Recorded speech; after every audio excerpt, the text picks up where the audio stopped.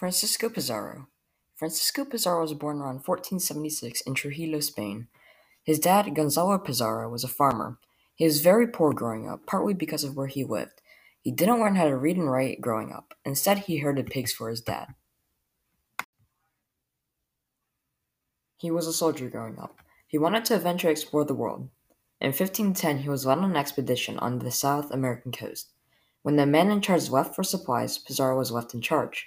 Of the 300 total settlers who left, over 200 died. Most of them died from heat, starvation, native people, and disease.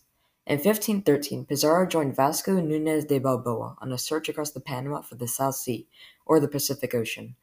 Pizarro later actually arrested Balboa on behalf of Pedro Arias de Avila, who was a tyrant. After that, he stayed in Panama, where he got a nice house and became mayor. He also earned a small fortune.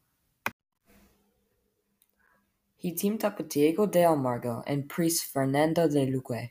They were off to explore new things together. On the trip, they made it to the San Juan River in Colorado.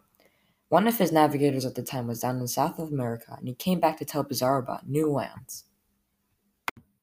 Finally, what he's known for. Pizarro was known for conquering the Incas and founding Lima, Peru. When his navigator came back to tell him about the new lands, he set off with Almagro and Fernando. He heard stories about the native people and their ruler, who had loads of gold and other riches in the mountains. He went back to Spain to ask King Charles for permission to claim the land for Spain.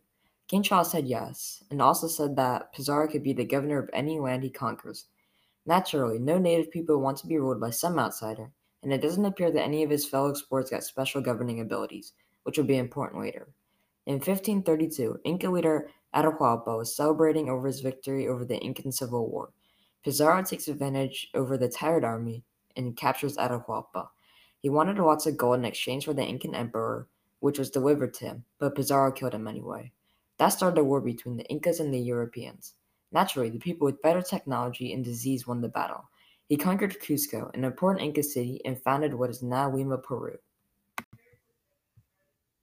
During his rule over Cusco, there were many complications between him and Almagro. Almagro wanted more power and money.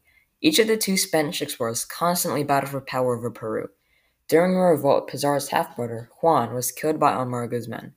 Driven by rage and unable to fight himself, Pizarro sent over his brothers and soldiers to fight for Lima. They won the battle and executed Almagro. Almagro's supporters took their weapons and stormed Pizarro's palace and killed him on June 21st, 1541. Pizarro was a conqueror of Peru. Some might say he was a great person because of all of his achievements, but others might say he is a terrible person for wiping out the Incas and killing their leader when they had a deal. Which do you think he was?